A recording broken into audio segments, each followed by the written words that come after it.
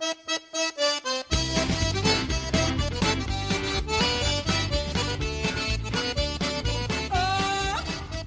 up tasty morsels of tarot wisdom, Oracle Soup, with your host, Katrina Wynn and Gina Thies, two saucy sisters, broadcasting from the magnificent Oregon coast and from deep in the heart of Texas. And inviting your questions about tarot, oracles, counseling skills, reading advice, and more. On Facebook, like our Oracle Soup page and share your wisdom. Soup is hot and it's ready to be served.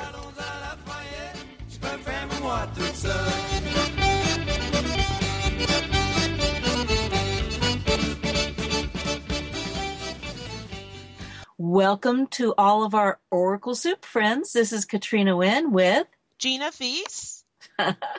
And we are here to spend a few minutes with you and to share with you some of our ideas, our experience, and to maybe even help you through some tough issues that you may have with your practice. And I think today we're going to tackle one of those tough issues, right, Gina? Yes, we're chopping up the seasoning and the spices to get into, I think this is a really important topic. It's really juicy and very important. Yeah. And the topic, well, actually, it was your idea. Why don't you tell them the topic? Well, I thought that we would talk about client attachment, as you called it, or better known as dependency. I've come across a lot of talk about, I don't want my client dependent on my readings, or they seem to be getting dependent and they're calling me for this and calling me for that. So I wanted to address just dependency and what that's about and getting some clarity around client attachment, or if you feel like you have dependent clients or a client may be getting dependent, just some pointers on how to handle that. That sounds really important, and I'm guessing this is something that a lot of readers struggle with. So let's do it, okay? Let's see what we can cook up.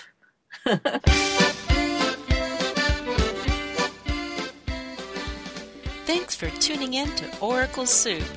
Pull up a chair and join Gina and Katrina for a bowl of warm and nourishing conversation. Coming up next. Okay, welcome back. We're going to get right into today's topic, which is client attachment, also known as dependency. And to kind of set the tone on what I'm talking about here has to deal with many readers may experience as an issue with clients who don't seem to, they seem to lose their free will, or they are, it's kind of like repeatedly getting readings on a certain topic, or they won't make decisions without speaking to a reader. So it's like, I have to consult my astrologer first. I have to consult my reader first before I do anything. What's the next move? What do you think the next move should be? That sort of thing. And some readers are very, very adamant about getting away from having a client so dependent on readings to the point where they won't schedule them regularly. They'll make them wait 3, 6 months, whatever time period out. My experience personally is if a person needs help, they need help, and they may be in crisis mode. So you walk them through that crisis mode. You don't want to abandon them because it may be, it's like they're in the midst of something heavy duty. So you want to walk them through. And so I think it's also very important to look at why you feel they're dependent and what are you telling them that creates this dependency. So do you understand what I'm talking about, Katrina? Well, I'm wondering, can you tell the difference when you're working with a client, whether it's what we might call an acute issue, like a short-term issue, or more of a chronic long-term issue? Can you tell? Well, sometimes you don't know right at the first initial onset of having a client come to you. Sometimes it kind of shows up then if it is like, okay, I have this one issue, so I'll call you the next day because I've had this, or a few days later, and I'm trying to put a different spin on it. Sometimes it's just like what you would consider just as much as a person feels like they tell you, they're depressed, or someone just broke their heart and they don't know what to do, where to turn. So some of the clues is what they're saying. And if it's threatening, life-threatening, or if it's a situation where it's just like, I was just kind of wondering, I'm not really sure, I kind of have my mind made up, but I just want to check, something like that. Or I want to look into something that's, I would say, kind of removed from the mundane, and it's more a really broad range, or they may be concerned about spirituality. So the spirituality may not, let's say they're looking into path work or wanting to do some path work. So that's not as critical as, you just broke my heart and I feel like, I might want to kill myself. And I'm just using that as to kind of differentiate the seriousness of it. So, you can determine by what they're saying and how often they're scheduling and actually what it is. So some things, it's like, a person may be struggling with a breakup. So they don't have a person to talk to, and you become kind of that sounding board. So it sounds like you're good at coming in and supporting somebody when they're in a crisis mode. But, of course, we wouldn't want that crisis mode to become a pattern. And that's what we watch out for. It's like crisis, yeah, you can deal with that. Pattern, that's when it becomes attachment. Exactly. And so one of the things coming out of the arena of doing a bunch of fortune telling, psychic work, and not to put that in type of to offend anybody, but getting to the point where it becomes more about counseling, kind of venturing into, giving them things to think about, giving them homework to do. And sometimes it's like getting back to the simple, when is he going to call?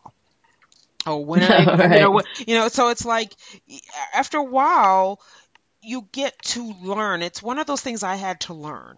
Get them to explore more, or use the opportunity to explore something even maybe that they haven't thought about, if that makes sense. Yeah, and I think those are helpful things to support somebody with. And just to also say from my unique point of view that we basically teach our clients how to treat us or interact with us. It's almost like a Dr. Philism. You teach people how to treat you. Same thing with readers. You basically set the tone. You let your client know what your boundaries are, what your tolerances are, what you will not tolerate, what they can depend on you for, as well as what they can become dependent with you for, or around or about. So if you are the type of reader who basically supports a clientele that's looking for answers to questions, then they're going to start depending on you for answering questions. If you interact with your clients in such a way to where you support your clients in finding their own answers, which is more of your traditional counseling style, then they're not going to develop that type of dependency. So there's a danger in a certain territory if you're a question answering style reader. There's that thing, that slippery slope you really do need to watch out for, which is what is an appropriate amount and what is too much, and how do you manage that? Like you gave some great examples, Gina, where some people manage it by just not allowing appointments to be that frequent. Somebody else might manage it by screening the clients and saying, well, this is acute, I can deal with it. That's chronic, that's never going to end. That person doesn't want to change, and they want everybody else to change. So you begin to be able to differentiate the different client needs, the patterns around that, and how they best interface with you, or if you want to make a referral to someone else. Part of what I think is important is to help a person understand that this is their life, their responsibility. You're only giving snapshots of options, of possibilities. One of the things that I do, because I do a lot of email readings, I have a little thing I'll read really briefly that I include with my email readings. And it says, please know that tarot is a snapshot of the options and possibilities of life. It shows the results of decisions you make and the actions you take.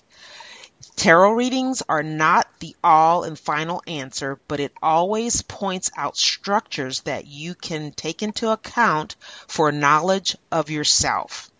And so that, to me, I decided to do a long time ago when I first started, because it was just kind of saying that, this is not going to be the final answer. And you are driving this. And I tell my clients that all the time. This is what it shows, or, get them to participate in the reading, because it is a two-way street. That is fantastic. I'm so glad that you shared that with people.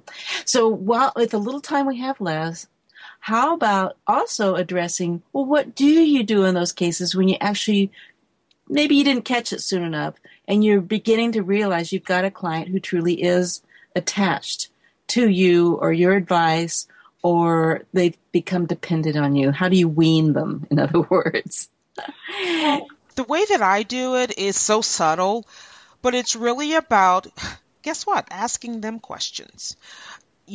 Kind of turning the question around, or if they're asking questions.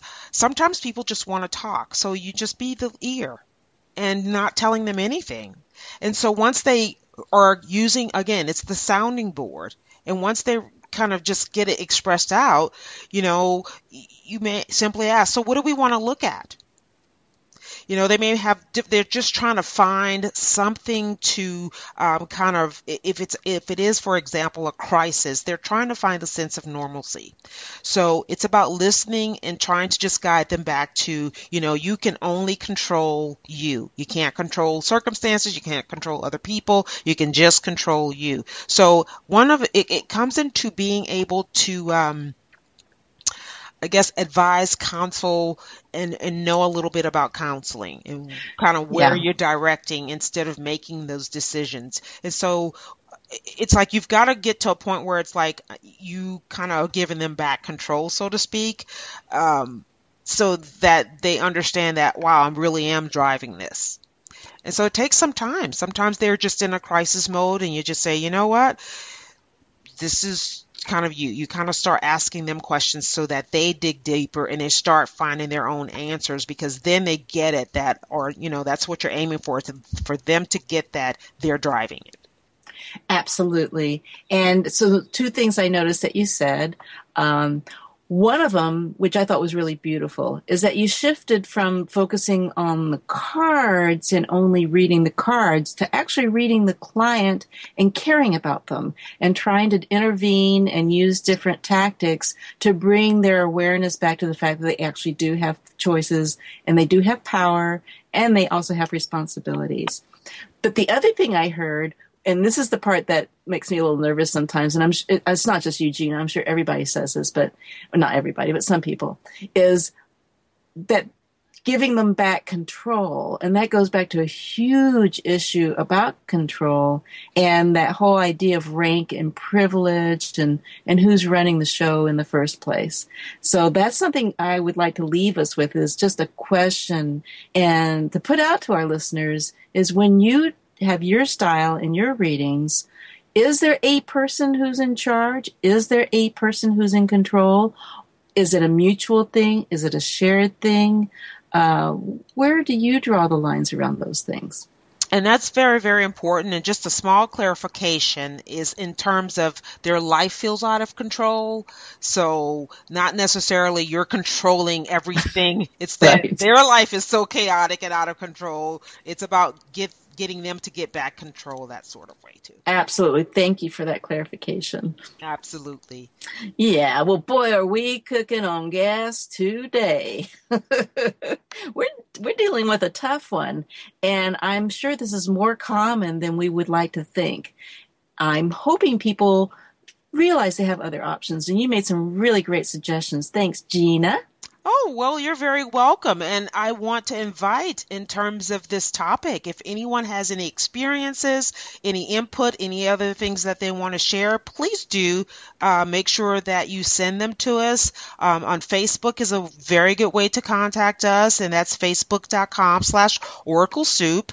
And or even if you want to contact us individually, Katrina has her website, which is... Oh, tarotcounseling.org, and then the email is mail@tarotcounseling.org. And my email is advisor@tarotadvisor.com or tarotadvisor@icloud.com. And so you can reach us there, and of course at oraclesoup.org. Any of those channels, we welcome any feedback, any suggestions for topics as well. And, you can also send us psychic signals and messages. We'll probably pick them up, but we sure prefer the other ones. Absolutely. Well, great show, great topic. Wow. I'm sure there's going to be more to come on this topic. Absolutely, my dear. All right. Take care. Until next time.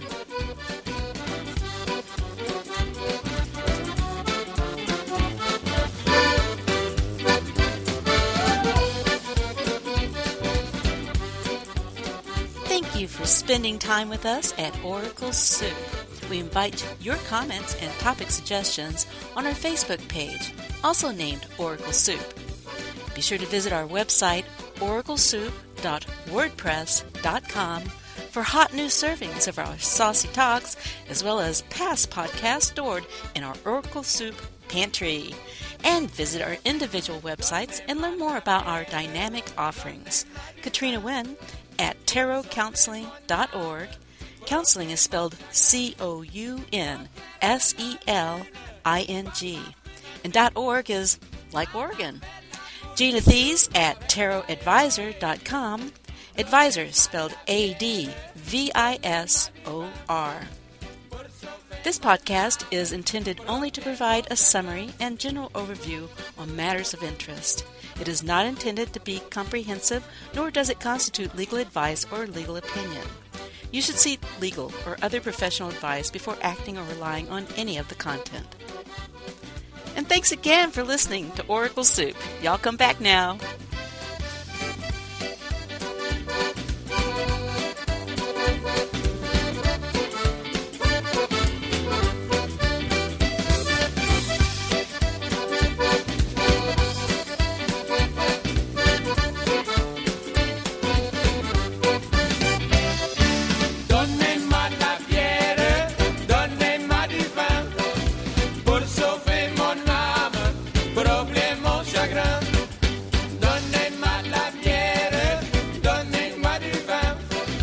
Por